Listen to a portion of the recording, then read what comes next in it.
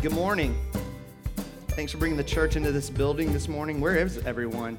There were no barriers to getting here this morning, right? We all should be here. I'm kidding. Bless your souls. May the Lord bless you and keep you and cause his face to shine upon you for braving that weather just to get here this morning. I was so wet that I was concerned that I was going to get electrocuted just doing a sound check on this mic this morning. It's probably good that we stripped down our band just to have minimal electronics this morning in the midst of what I think is Hurricane Danny. Maybe he's shown up early and made his way to Peachtree City. So glad that you guys are here in the midst of all of that insanity going on out there. We began 2 weeks ago a series entitled Why Church? And the purpose of this series, it's a 4-week series that we're running through where we're seeking to unpack the DNA of our church, the core values of our church. But even in the bigger scheme of things, at a cosmic level, we're seeking to answer the question, why are we here? Why do you and I exist? What's our purpose? And in order to answer that question, we have to get higher up in the sky to answer the question, what is God up to? What is God about? What is his mission? And so a couple of weeks ago, I sought to answer that question by putting out a thesis statement that God's ultimate aim is to glorify himself and enjoy himself forever. And I argued that that doesn't make him narcissistic. It actually makes him God. That if God were to look outside of himself to something else or someone else for his source of joy and satisfaction, if he were to ultimately glorify someone or something else beyond himself, whatever that is might actually be God. And if you go to that person or thing and he or she or it is doing the same thing, you just follow that trail of breadcrumbs until you get to someone or something that says, I can't go beyond myself. And when you've gotten there, you've actually gotten to God. That the God-centeredness of God actually authenticates his very deity. And so you can go back and listen to that message from a couple of weeks ago. It's online on our website if you weren't here to hear me arguing from a biblical standpoint for the God-centeredness of God. But if God is ultimately on a mission to bring glory to himself, and I believe he is, we see that in a number of ways. We see that through the grandeur of creation. So from supernovas to comets, we see the glory of God displayed. From black holes to galaxies, we see the glory of God displayed. From rivers and streams to mountains and valleys, we see the glory of God displayed because all of creation sings of the glory of God. And then on a very small, intricate level, we see the glory of God as well in the way that God knits together a baby in his or her mother's womb. The very fact that you breathe and you don't have to think about doing it. You just do. You just breathe. You'll do that again 3 seconds from now, and you won't even think about the fact that you're doing it. The way that God designed the intricacies of the human body sings of his glory. But a couple of weeks ago, I argued that the grandeur of God's creation and all of its greatness, nor the smallest, most intricate designs of God's creating sing of the glory of God as the high point of his glory on display. Rather, we see God's glory at its apex in all of human history when we look at the cross of Jesus Christ, so that before the foundations of the world, everything was looking forward to that moment in human history when Jesus would die for sinners like you and me. That's why your entire Old Testament foreshadows the coming of Jesus. He's the hero of the entirety of the Old Testament. That's why in the wake of Jesus' coming, we look back to that moment in human history. Your very calendar is divided up into BC and AD, before Christ, and Anno Domini, the year of our Lord. We just can't seem to get away from the person and work of Jesus, even culturally. And if that's true, it's liberating for us in a sense. I went to this issue a couple of weeks ago that for us at a personal level, we need to experience a Copernican revolution. I unpacked that Nicholas Copernicus in the 1500s was the guy who revolutionized our understanding of the cosmos. That before Copernicus came along, we all believed that the Earth was the stationary, non-moving center of the solar system, and that the sun and all the other planets revolved around planet Earth, which makes sense, right? Because our planet's the one with life on it. Why would we not be at the center of everything? And Copernicus argued that no, actually the sun is at the center, and all of the planets, including planet Earth, revolve around the sun, orbit around the sun, so that My point in sharing that history lesson is that many of us, including those in the church oftentimes, need a Copernican revolution. That we think that the world revolves around us ultimately, that we're the point, that we're the center, that this divine drama that's been unfolding since creation and even before that has been waiting for our arrival onto the stage, and now the main act is here and we can get on with the show because we as characters have now arrived at our point in human history, and nothing could be further from the truth. The reality is that you're not the center and neither am I. Rather, Jesus is the center.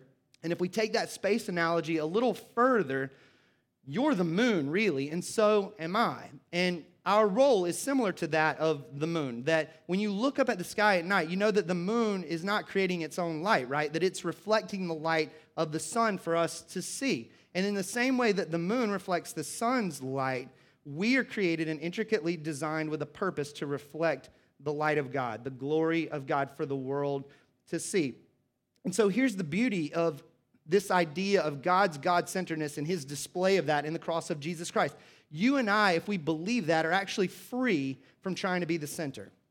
We're free from trying to make a name for ourselves. We're free from trying to build a kingdom for ourselves. We're free from grasping at the empty chase of self-exaltation.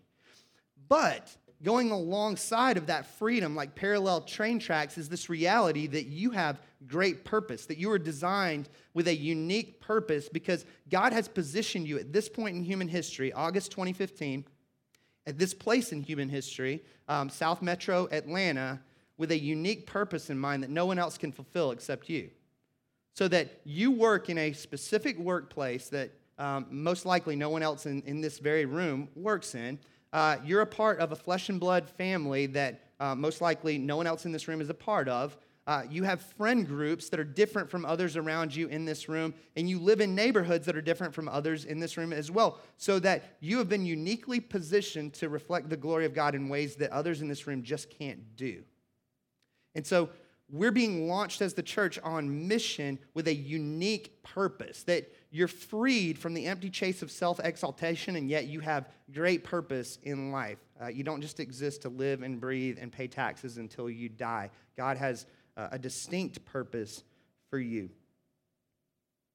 And so the purpose of this series, in light of that cosmic level kind of philosophical, existential thinking about why we're here and what God is up to, our purpose is now to take a look at three components of DNA over the course of the remainder of this series, which I believe if we not only buy into, but actually commit our lives to, we'll experience more of a brilliance, you might say, or a radiance to the light that we're shining in terms of our reflecting the glory of God. And those three DNA components are this: the gospel of God, the community of God, and the mission of God. That if you understand these three things, and not only understand them, but commit your life to living these values out, to experiencing them, you'll reflect more of God's glory to the world around you, and you'll experience a deeper joy because you'll now be aligning your purpose to God's very purpose at a cosmic level. And so last week we looked at the first of these values, namely the gospel. And we took a look at 1 Corinthians 15, and not only did I unpack the gospel message itself, sharing the good news of the person and work in Jesus with you, not only did I unpack why the work of Jesus and his person is good news for us, but I also sought to unpack for us this misconception, to press on it a little bit, this idea that the gospel is the entry ramp onto the highway of Christianity that we then abandon and leave in the rearview mirror as we get into the fast lane, as we move on our journey towards sanctification, toward Christian growth. And so I said this last week. I said that many of us would be offended if someone were to come up to us and say, hey, we're going to have a Gospel 101 class, and I think you're a good candidate for that. I think you should sign up for that. That most of us would bristle a little bit if someone were to say that to us, that we would respond with, I think I probably should be in at least a Gospel 102 class. I mean, I get the basics of Christian doctrine, so I'm not sure you really know me very well that you would extend that invitation to me. And yet, over and over again, Paul says, and not just in 1 Corinthians 15, but throughout the course of the New Testament, he goes on to say to Christians, let me remind you of what you think you've graduated beyond. Let me remind you of the gospel. That Paul knew that our propensity is to wander from the gospel. That Paul knew that we would find ourselves falling into the trap of believing that the gospel is only applicable to our past tense failures of sin and unbelief, and applicable in a future tense way that one day Jesus is going to come and set everything right. And we fail to miss all of the present tense power of the gospel at work in our lives in between those two bookends. And so, yes, we unquestionably want to celebrate the work of the gospel past tense in your life. We want to celebrate the work of conversion, and we want to celebrate the work of God sanctifying you up to this moment in your life. And we want to celebrate the future reality that there's coming a day when everything sad will become untrue for those who follow and love Jesus. But I argued last week that experiencing the present tense work of the gospel in our lives is what keeps us from, one, asking Jesus into our hearts over and over and over again, that without a focus on the present tense work of the gospel in your life, you'll be forced to go back in time to validate your very conversion. And if your conversion story is muddy like mine, it'll create despair for you. That the work of the gospel in our lives now creates confidence in the work of the gospel in our lives then. And I also said that experiencing the present tense work of the gospel in our lives is what keeps us from falling into the trap of easy believism. This idea that I made a decision for Jesus, so I'm good to go. And so I mentioned last week that nowhere in the Bible does it teach that you can make a profession of faith and go the rest of your life without some sort of reorientation of your thoughts and your affection and your will and be good to go in the end. And in fact, there's an entire doctrine in Scripture devoted to the idea that you will see progressive gospel transformation from now until the day you die or Jesus returns, namely the doctrine of sanctification.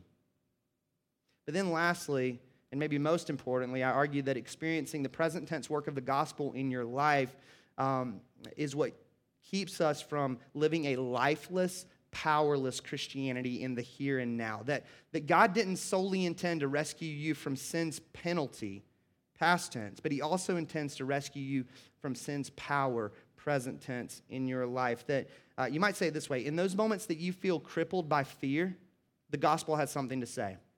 That in those moments that you're riddled with doubt, the gospel has something to say. That in those moments that you feel like you're beyond the reach of God's grace, when you see your sin in all of its fullness, the gospel has something to say. In those moments that you feel like you're a varsity Christian, the gospel has something to say. In those moments that you struggle with the approval of others, the gospel has something to say.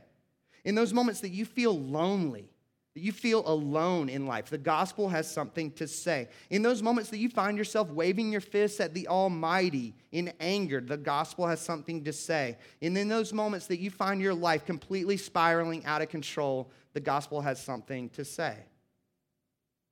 So I posed this question last week: how is the gospel good news to you today? Present tense. Can you answer that kind of question? That's the kind of question that I'm seeking the answer to constantly in my life and for all of our lives as a church. And if your answer is, I'm not sure that I can answer that question very well, that's okay. Don't hit the panic button, because we're seeking to foster that kind of culture as a church, even moving forward. As a part of our community group gatherings, we're seeking to present questions that drive at the present tense reality and work of the gospel in your life as we engage present tense sin and unbelief in our very lives. And so as we move forward as a church, I think we're going to find ourselves more readily able to answer that question. How is the gospel good news to you presently? How is Jesus the Savior sweet to you presently in your life? That God never intended to convert you and leave you stranded till the day you die. He intended for you to have life and life to the full. That he intends you to see Jesus as supremely sweet in the midst of your fears, in the midst of your doubts, in the midst of your rebellion, in the midst of your self-righteousness. That he intends for you to see Jesus as supremely sweet in the midst of your loneliness, in the midst of your anger, in the midst of your hurt, in the midst of your chaos. That the gospel is for you now. The gospel is for you today. And so that's my attempt at catching you up if you weren't here the last couple of weeks, or if you were serving back in kids ministry, or if you just fell asleep in the middle of the service. I don't know why you would need to be caught up, but that's my effort at doing that. I don't think I did justice at all to the last 2 weeks. So again, if you weren't here, go back and listen to the sermon podcast online, and you'll get a more robust unpacking of those things. But in light of everything I just shared, we now move into this second piece of DNA that we need to give consideration to alongside the gospel. And this is a huge buzzword thrown around the church these days. It's this idea of community. Now, here's the frustrating thing about community. You want it and you don't want it at the same time. You long for relationships with other people, and yet you run in the opposite direction rhythmically and regularly. You long to know people and to be known by people, and yet it devastates you, the thought of truly knowing people and being known by people, just the sheer messiness of that. So the question is why? Why does that kind of tension exist? That's what I'm after this morning. I want to answer that question as we move forward. And in order to do so, I think we have to give a condensed sort of biblical theology of this idea of community. We have to go back to the very beginning, to creation itself, to Genesis 1 and 2, in order to answer this type of question. And so we're going to do that. We're going to kind of jump around a little bit this morning as we unpack community from beginning to end in the scriptures. But if you want to, you can go ahead and open up to Genesis 1. That's where we'll be starting out this morning. First book of your Bible, just beyond the table of contents. You don't have to go too far. And as you're flipping there, let me throw out what I believe to be true, what I believe the scriptures say about community. That we desire community because God is a community, and we're designed to image God. That's where I'm going this morning. That we desire community because God is a community, and we're designed to image God. Now, let me unpack that. First of all, God himself is a community. That we as Christians believe that there is one God who eternally exists in three distinct persons, namely Father, Son, and Holy Spirit, who are each fully and equally God, equal in power, equal in glory, equal in honor, without division of essence. That's the doctrine of the Trinity. Every analogy to try to attempt to explain the Trinity fails. They're all terrible. Don't buy into one when you hear it. Don't then regurgitate it to other people. They all fail because we can't unpack the comprehensive nature of the character and being of God. You just can't do it. That the beauty is, while we can't fully comprehend God, we can know him truly as he's revealed himself to us in the scriptures. And scripture does reveal to us that God himself is a community. Consider the following verses. They'll be up on the screen for you. Genesis 1, verses 1 and 2 says, "In the beginning, God created the heavens and the earth. And the earth was without form and void, and darkness was over the face of the deep. And the Spirit of God was hovering over the face of the waters." And so in the beginning, you have God, namely God the Father, and you have God the Spirit hovering as a part of this creation process. So God the Father, God the Spirit, the first and third persons of the Trinity. If you fast forward to the gospel according to John, John chapter 1 tells us this in the first few verses. It says, "In the beginning was the Word," and John goes on to tell us that the Word is Jesus Christ himself who took on flesh. It says, "And the Word was with God, and the Word was God. He was in the beginning with God, and all things were made through him, and without him was not anything made that was made." So we have all three persons of the Trinity, of the Godhead, a part of this creation story that's unfolding back in Genesis 1 and 2. But if those verses aren't explicit enough for you, perhaps the most compelling passage in arguing for the Trinitarian God of the Bible, one God existing in three distinct persons, would be Matthew chapter 3, in which you encounter the scene of Jesus' baptism. I'll throw this one up on the screen as well. Look at this. It says, "When Jesus was baptized, immediately he went up from the water, and behold, the heavens were opened to him, and he saw the Spirit of God descending like a dove and coming to rest on him. And behold, a voice from heaven said, 'This is my beloved Son, with whom I'm well pleased.'"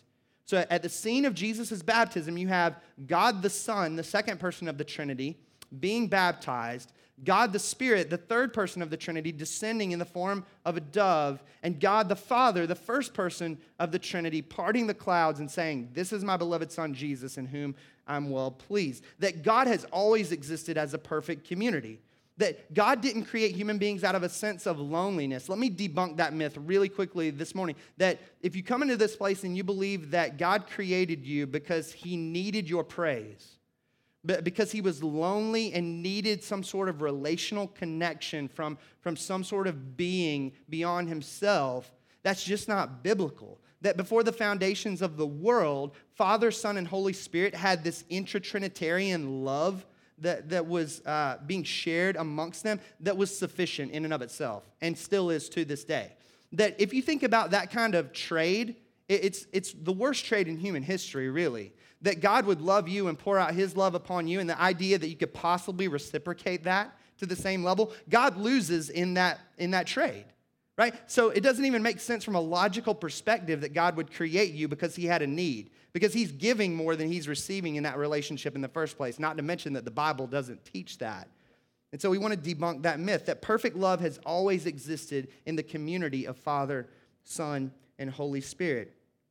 And if that's true, as we read on in Genesis 1 and 2, it makes sense that we would long for community because we're designed to image the God who made us. We're designed to mirror his invisible attributes to the world, reflecting his very being and nature to all of creation around us. We're told in Genesis 1:26, many of you know this verse, says, God said in the creation process, let us make man in our image after our likeness. Now, one of the things that maybe you haven't picked up on along the way is the plurality of those pronouns. Have you noticed that? That God doesn't say, let me make man in my image after my likeness. He says, let us make man in our image after our likeness. That there's this plurality even in creating us as image bearers that plays into the creation process itself as we're designed in the image of God.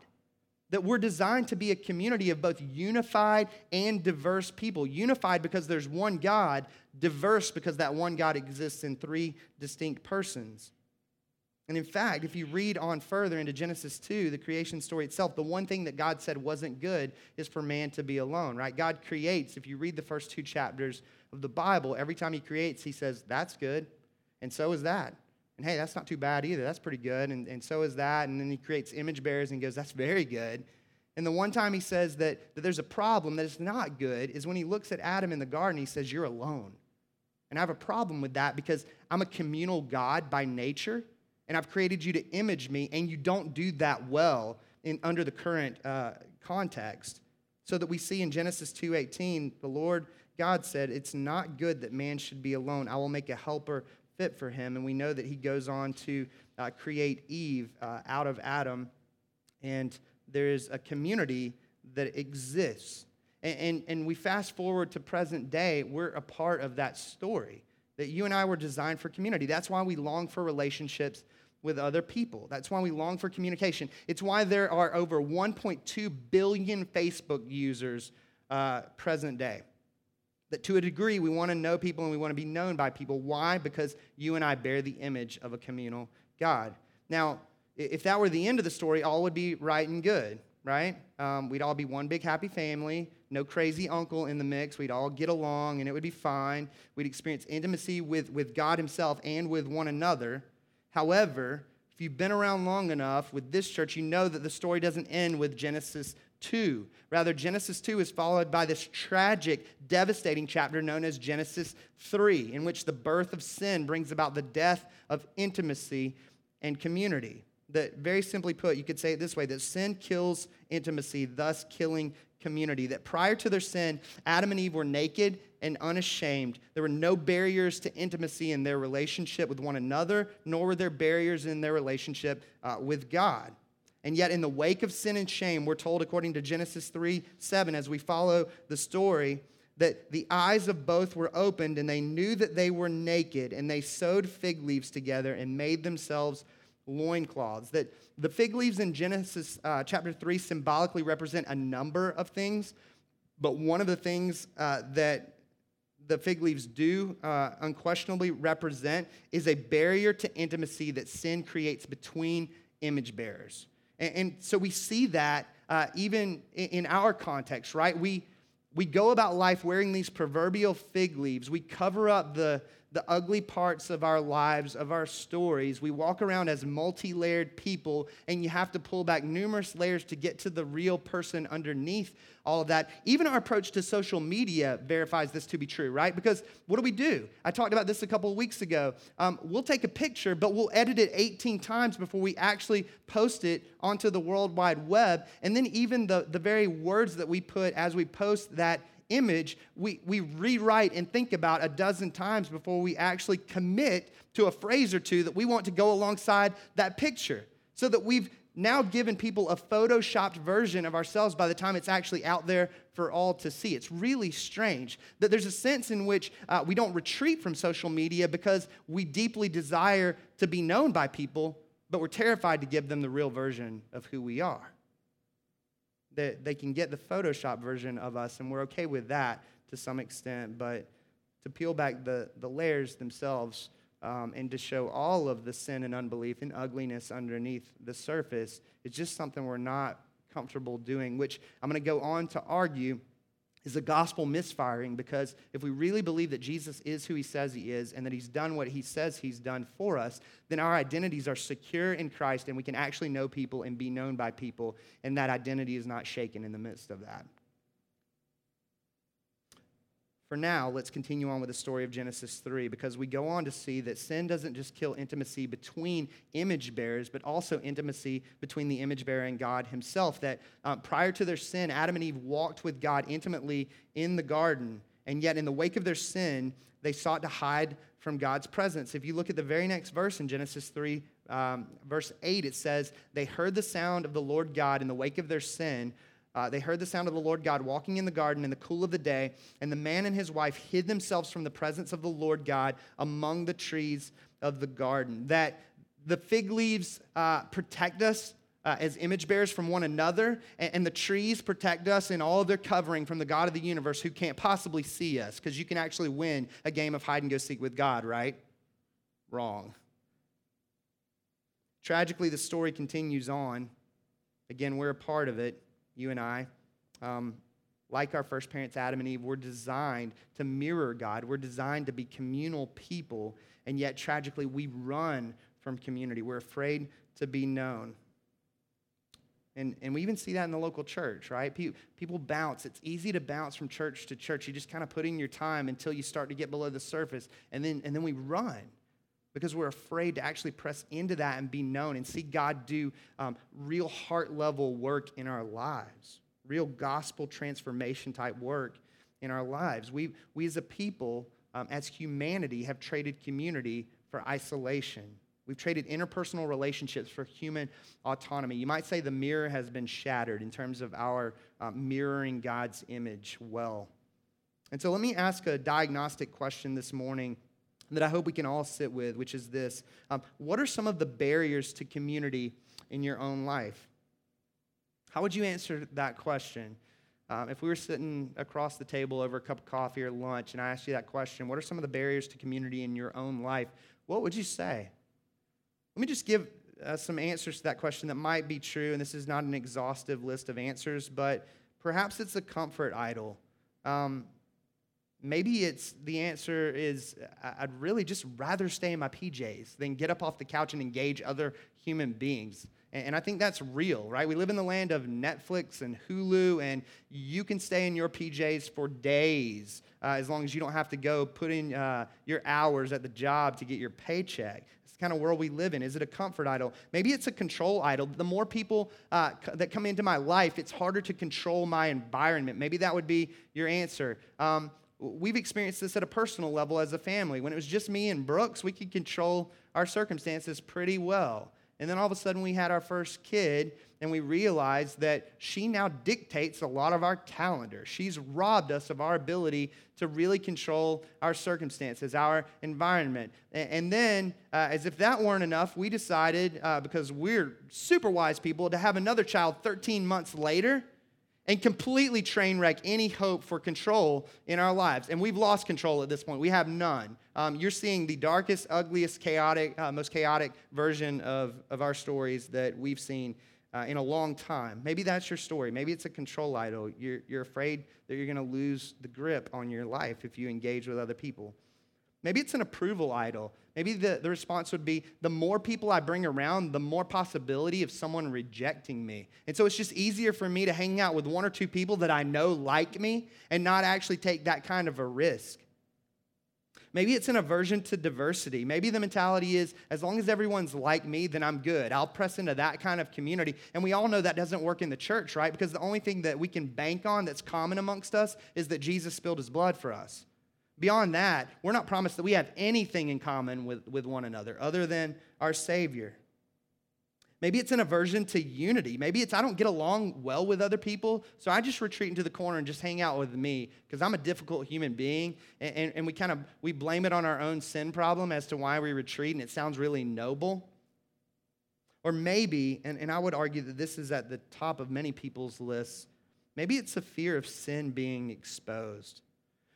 Maybe the mentality is, I'll engage in community as long as we're filling in the blank with more systematic theology, with more biblical doctrinal answers, so we can grow in our knowledge of truth. And as long as we then jump past the heart and move to the program that we're going to then engage in for our lives to become better.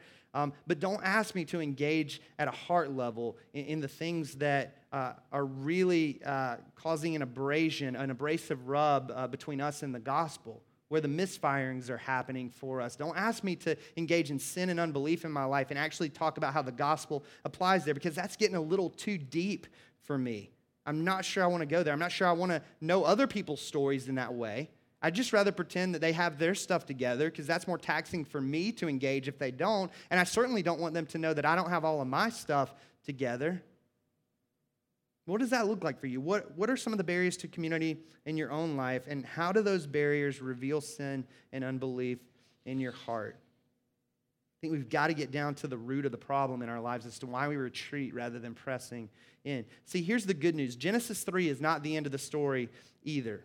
In fact, before the foundations of the world, before sin entered the picture, threatening to kill intimacy and community forever, before all of that, before any of that happened, God had in mind a plan to redeem a community of people for his glory and their joy. I love the way John Stott puts it. He says this. He says, the church lies at the very center of the eternal purpose of God. It is not a divine afterthought. It is not an accident of history. On the contrary, the church is God's new community. For his purpose, which was conceived in a past eternity, which is being worked out in history, and which is being perfected in a future eternity, his purpose is not just to save isolated individuals and so perpetuate our loneliness, but rather to build his church, that is to call out of the world a people for his own glory. That the church is not an accident. Rather, the church is God's plan to restore us to our original purpose of mirroring his very being and nature as we walk together as reconciled people under the banner of the gospel. The church is not a community, or it is a community. It's not a building. It's not a program. That if you're a Christian, you don't go to church. We get caught up in that language a lot, and there's grace for that. Like, don't walk out of here and freak out if you say that from this point on. But the reality is that we don't go to church. We are the church, and we go to be with the church in various environments, whether it be these gatherings on Sunday morning, whether it be the context of our community groups, whether it be coffee shops or restaurants or bars or dinner tables or parks, and the list goes on. That very simply put, we could define the church as this, as community redeemed, very simply. That unlike other forms of community, the redeemed community that we call the church, here's the beauty of it, is it's not based on performance. It's not that you're in or out based on what you do or don't do. Rather, the redeemed community that we call the church is based on identity. It's based on who you are, not what you've done or haven't done. Rather, we look to the cross of Jesus Christ and say, Jesus has done everything sufficient and necessary to redeem us to God and to one another. And so we base our identity upon who Jesus is and what he's done so that we can make statements like this. This is what I'd put out there as the identity statement of the church. This is up on the screen. This is our identity. All of us have fallen short of the glory of God, finding our righteousness to be lacking. Thus, we trust in a righteousness not our own. We trust in the perfect righteousness of Jesus, gifted to us by grace through faith. This is our common thread. That as the church, we believe that Jesus lived the life that we could never live and died the death that we deserve to die. And in doing so, he purchased us, giving us a new identity and reconciling us to God and to one another. And under the banner of the gospel now, the church has the opportunity, has the privilege, has the honor of mirroring God's very being and nature. And think about it. What better display of the unity and diversity of the Trinitarian God than the church? A diverse group of misfits who all unite under the banner of the gospel. That makes sense? And so if that's true, one of the biggest lies that we could ever buy into is this: my relationship with Jesus is personal. It's between me and him. It's really not. I hear that all the time. Is there a personal aspect to your relationship with Jesus? Is it your faith? Do you have to own that? Yes and amen. We don't discredit that reality. But the truth is, Jesus didn't spill his blood to redeem us into isolation. He redeemed us into a family, into a covenant community. Tim Chester says it this way. He says, we are not saved individually and then choose to join the church as if it were some club or support group. Christ died for his people, plural. And we're saved when by faith we become part of the people for whom Christ died. See, here's the great misunderstanding. Here's the way that a lot of people view the church. And if you view the church this way, you'll never experience true community. Some of you who went through the most recent gospel partnership course may have seen this graphic, that many of us view the church as a juggling act of sorts. That for many of us, the idea is I'm an individual, and I'm seeking to juggle all the various responsibilities and things in my life. And so if I get overwhelmed, using the juggling analogy, I'm going to have to drop a ball. I'm going to have to drop a bowling pin. Something's got to go. And the church is not beyond the realm of getting cut in that decision-making process. The church is just a list of, or one more thing in the list of responsibilities in my life. And if life gets overwhelming, I'll just cut the church out. I'll cut back my involvement, my engaging in the community of God, and life will smooth out for me. How many times have you heard this? I've heard this dozens upon dozens of times. Pre-pastoral ministry and in the midst of pastoral ministry, people saying, man, things are really just becoming overwhelming in my life, so I need a season for me. I need a season to kind of work things out for me, to kind of fix the bumps and bruises in my family. And when we get that all under control, then we'll re-engage. Can I just be honest with you and say that is an unbelievably shallow understanding of why the church exists and who the church is. This idea that somehow by retreating from the covenant community of God, the people that Jesus bled out and died for, that's going to create more healthiness in your life is a complete misfire biblically. That there's a better way to think. Let me show you an alternative graphic that maybe will help out. That rather than viewing the church as something to be juggled with everything else in your individualistic life, what if we viewed the church rather and all of our responsibilities as spokes of a wheel, and at the center is not me as an isolated individual, but rather us as a people sharing our lives for the glory of God? What if we viewed our lives that way? So that the church is not something that you drop. It's not another ball to be juggled. Rather, the church speaks into and shapes all of the facets of our lives as we press into community and seek wisdom as we move forward in all of the areas of our lives, as we become more like Jesus and reflect the glory of God to everyone around us, that we shine brighter as we press in rather than retreat.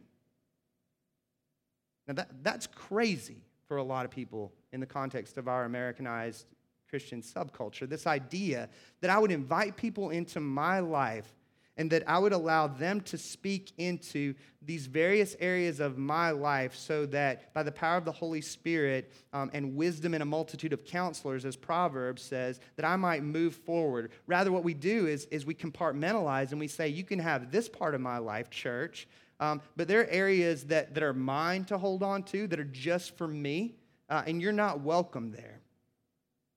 What if we engage in this kind of model? What would that look like for us to move forward and to see God at work in all of the facets of our lives because we press into the community of God, the redeemed people of God? And so the question becomes, what might that kind of community actually look like? What might it look like for us to share our lives for the glory of God? What does that even mean? I'm using new language here. I used to use the language of doing life together, and I'm not sure that I don't think this is necessarily perfect, but I'm not sure that's kind of floaty. It doesn't, like, anybody can do that. We can all do life together, and I own that. I used that phrase myself for years, but I think this is maybe more helpful, us sharing our lives with God's glory as our purpose. It goes back to the very first message in this series of why we're doing this in the first place, to reflect the glory of God with our lives collectively. And so if that's our goal, to share our lives with one another for the glory of God, here's what I think that does as we come together. I think here's our goal. One, we're seeking to help one another to fall more deeply in love with Jesus. So we're seeking to point one another to the beauty of the cross, the beauty of the gospel, the beauty of the person and work of Jesus in the midst of fears, in the midst of doubts, in the midst of anger, in the midst of chaos, in the midst of approval issues, in the midst of all of those things. We're seeking to point one another to the beauty and wonder of who Jesus is and how the gospel speaks into those things. Secondly, we're seeking to obey him in ever-increasing ways. So we're not just receiving the grace of God and then going, I'm just going to abuse that now, but rather we then respond that the grace of God would compel us to move forward in repentance and faith as we move toward being conformed into the image of Jesus Christ, as Romans 8 puts it. And then lastly, that we would be a people who proclaim his excellencies to a world that desperately needs good news just like us, that we don't turn that inward on itself and become a holy huddle, but rather there's an outward bent to that, which we'll talk about next week as we get into this value of mission. I mean, how amazing would it be if we pressed into this kind of community and shared our lives in this way with one another for God's glory? What kind of brilliance and radiance would that light look like for the world around us as we reflect the glory of the God who made us and redeemed us?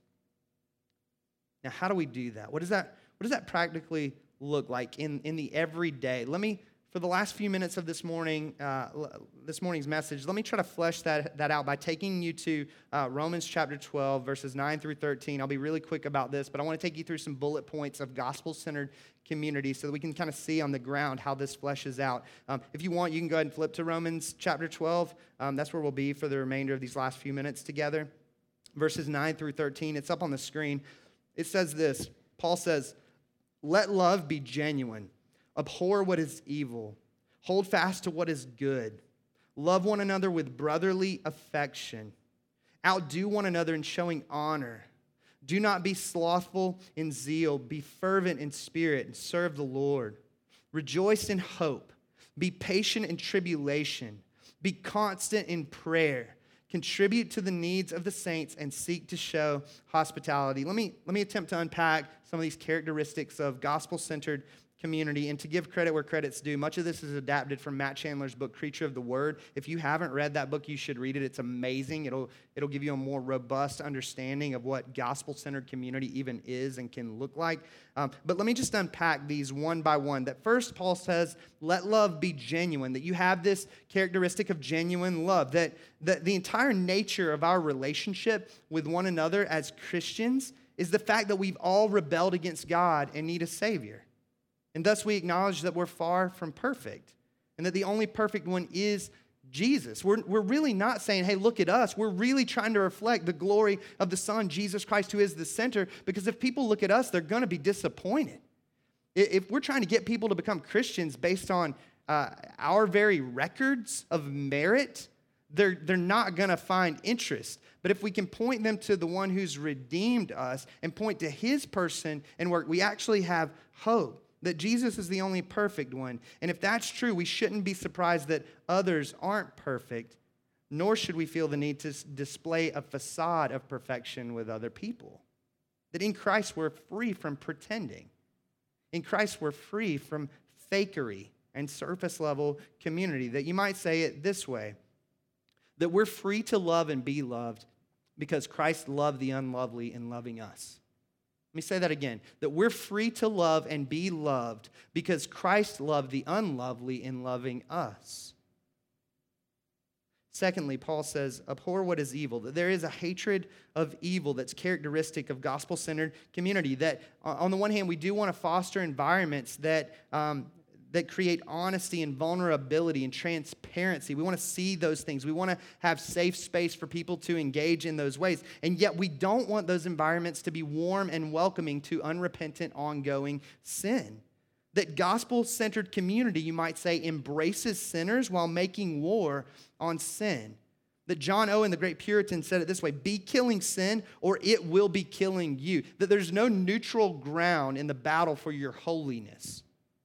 That you and I need this redeemed community that we call the church because we have blind spots. We can't see many of the areas of sin and unbelief in our own lives. I certainly can't. I need people around me. It's good that I got married because I think pretty highly of myself. And I needed someone else to help me to see just how wicked and depraved I really am and just how glorious Jesus is in the wake of my depravity and my need for him. That without others, it's hard for us to see our sin. And if we can't see it, we can't wage war against it. If you can't see your enemy, you can't battle your enemy. You're the greatest enemy of your own joy, and so am I. And we need a community that will walk alongside of us and lovingly and graciously help us to kill sin before it kills us. Paul goes on to say, hold fast to what is good. That there's this encouragement of good. That the goal is not simply to call fouls on one another. That when you connect here, notice that one of the things we didn't hand out was a whistle. Like we're not trying to create a culture where you just blow fouls on one another constantly. How discouraging would that be if we treated each other like animals and we just rubbed one another's noses in the piles of sin that we make in our lives over and over and over again without any sort of encouragement or celebration of the work of God in our lives in terms of our sanctification, the way that he's actually shaping us and growing us. That as we help one another to put sin to death, we have to speak life into one another. We have to do that. We have to encourage one another as we see growth in the gospel. It's a both and. It's a hatred of evil and an encouragement of good. Paul goes on to say, love one another with brotherly affection. Outdo one another in showing honor. That there's this familial affection that Paul talks about. This honor that Paul talks about. That the idea is that this redeemed community known as the church is actually a family, that you're surrounded by brothers and sisters right now, that the people surrounding you this morning are not just other service attenders. If you're surrounded by other Christians, that's not how we would define them. That you and I are a bunch of children who have been adopted by God our Father through the person and work of Jesus, so that God is our dad. We are siblings with one another, and Jesus, according to the author of Hebrews, is our big brother. And what that means, if that's true, if the church is a family, it means that you're going to experience some real challenges with one another, right? It's impossible for brothers and sisters not to fight from time to time. However, here's where the gospel comes to bear. You'll never engage in a church of any size where you won't have the crazy uncle that drives you nuts at some point, that makes you want to leave that church and go find the next one because you think somehow that one won't have a crazy uncle. You're never going to have that kind of perfect experience. But the beauty of the gospel is that those who believe it know that even though some brothers and sisters in Christ may get on our nerves, we're deeply, deeply aware that our big brother Jesus has a deep affection for us despite all of our imperfections. That his affection for us motivates our affection for this family called the church, even when they drive us nuts. Very practically, it also means that you notice when your brother or sister is missing from the table, right? If you take the analogy of sitting around the table around the holidays, we know when someone's missing. And if we care about that person at all, we're sad that they're not there. And yet, how often do we go for weeks and maybe even months and someone goes missing from the church and we don't even press into that. We don't even engage that. That if we're a family, that we want to be engaging people when we don't see them at the proverbial table. It also means that we look out for one another in a way that we would look out for our own flesh and blood. Brooks and I have seen this immensely over the past 5 weeks in welcoming our second child into the world. I feel like my mom's been cooking for me every 2 or 3 days because people from the church have been engaging us in that way and providing for us to meet our needs, which has been huge because in the midst of our sleep deprivation, to add one more task to the list of tasks just seems unmanageable. And so for the church to come alongside of us and treat us like family in that way is such a tangible representation of the community of God at its best. that we serve one another, we meet one another's needs. It means that we reconcile with those that we have real issues with. That's what family does, right? We don't just let things be swept under the rug for years and years. Maybe you have a story that includes that, but we all know that there's something off about that, right? We would all say that that's not the way life should be. I mean, even those of us who have train wreck stories of family members that we don't have a healthy relationship with, we all know and would define that as unhealthy. There's a reason that we look at it that way. And the same is true within the life of the church, that we don't let things go unresolved, but rather we seek reconciliation with one another that flows from the reconciliation that we've received from God in Christ. Paul says, do not be slothful in zeal, be fervent in spirit, and serve the Lord. That gospel-centered community includes this characteristic of a desire to serve, that Jesus is the servant Savior who transforms us from lovers of self, who seek to be the center of the divine drama, to people who love others and God. That's what the gospel does, that in the same way that Jesus came as the embodiment of God to serve others and give his life for them, the church is meant to be the embodiment of God in the culture, in the world, serving others and sacrificing for others in a way that points to the person and work of Jesus. That because we've been served by Jesus, we're happy to serve others. Paul says, rejoice in hope, be patient in tribulation, be constant in prayer. That there's a future hope, that in hard times, this is where the community comes alongside. We need to remind one another that there actually is coming a day when everything sad will become untrue. Are there not moments in your life when you need someone to speak that into your life? And are there not moments where God would call you to speak that into the lives of others when everything is coming unraveled? That we need to be pointed to a future hope, to a day when everything is going to be set right. And we need to be encouraged to hold on to hope. And there's also a present patience. We need to be reminded to exercise patience as we walk through those seasons of pain, those seasons of suffering, being reminded by others in this community that this is for our good and God's glory, that he's actually shaping us into the image of Christ in all that we're going through. And lastly, constant prayer, that we need a community that will surround us in prayer. This is what God intends, not a people who say, hey man, I'll pray for you. And then you have no assurance that that's actually going to happen because it's just a cultural thing that we say. It's like hello or goodbye in the Bible Belt. Yeah, bro, I'll pray for you. And then you never know if that's actually going to happen. How sweet is it whenever you're actually a part of a community where you know people are doing that. And you're committed to doing that for other people. And you even feel the joy and sense of like, their prayers are at work in your life, that God is listening and that things are unfolding and happening as a result of them engaging your life in that way.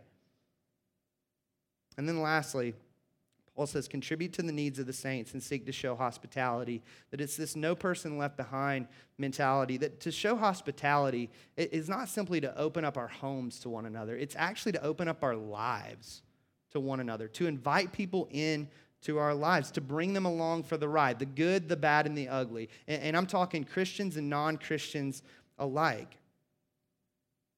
So as you consider this list that's up on the screen, in what ways has God gifted you to actually live out this value of community under the banner of the gospel? And in what ways can you grow more in your understanding and belief of the gospel as it relates to community? Where might God want to shape you and chisel you and do the hard work of conforming you into the image of his Son? See, here's the beauty. Gospel-centered community is both strange and compelling. You could say it this way, that the greatest apologetic of the gospel is a community of people who believe it and live by it. That's the greatest apologetic of the gospel for a world looking in that doesn't believe. That as people look in on this redeemed community that we call the church, they will see, they'll get a glimpse of the one who redeems, namely Jesus himself. And so next week, we're going to move into this value of mission. We're going to talk about the mission of God, which is really inseparable from the community of God. We're going to take communion in just a moment. And we do that here by taking the bread and dipping it in the cup, the bread representing the broken body of Jesus, the cup representing the shed blood of Jesus.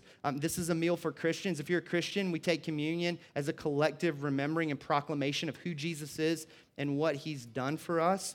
And so as you come to take communion this morning, just sit with the reality that you've been redeemed into a family.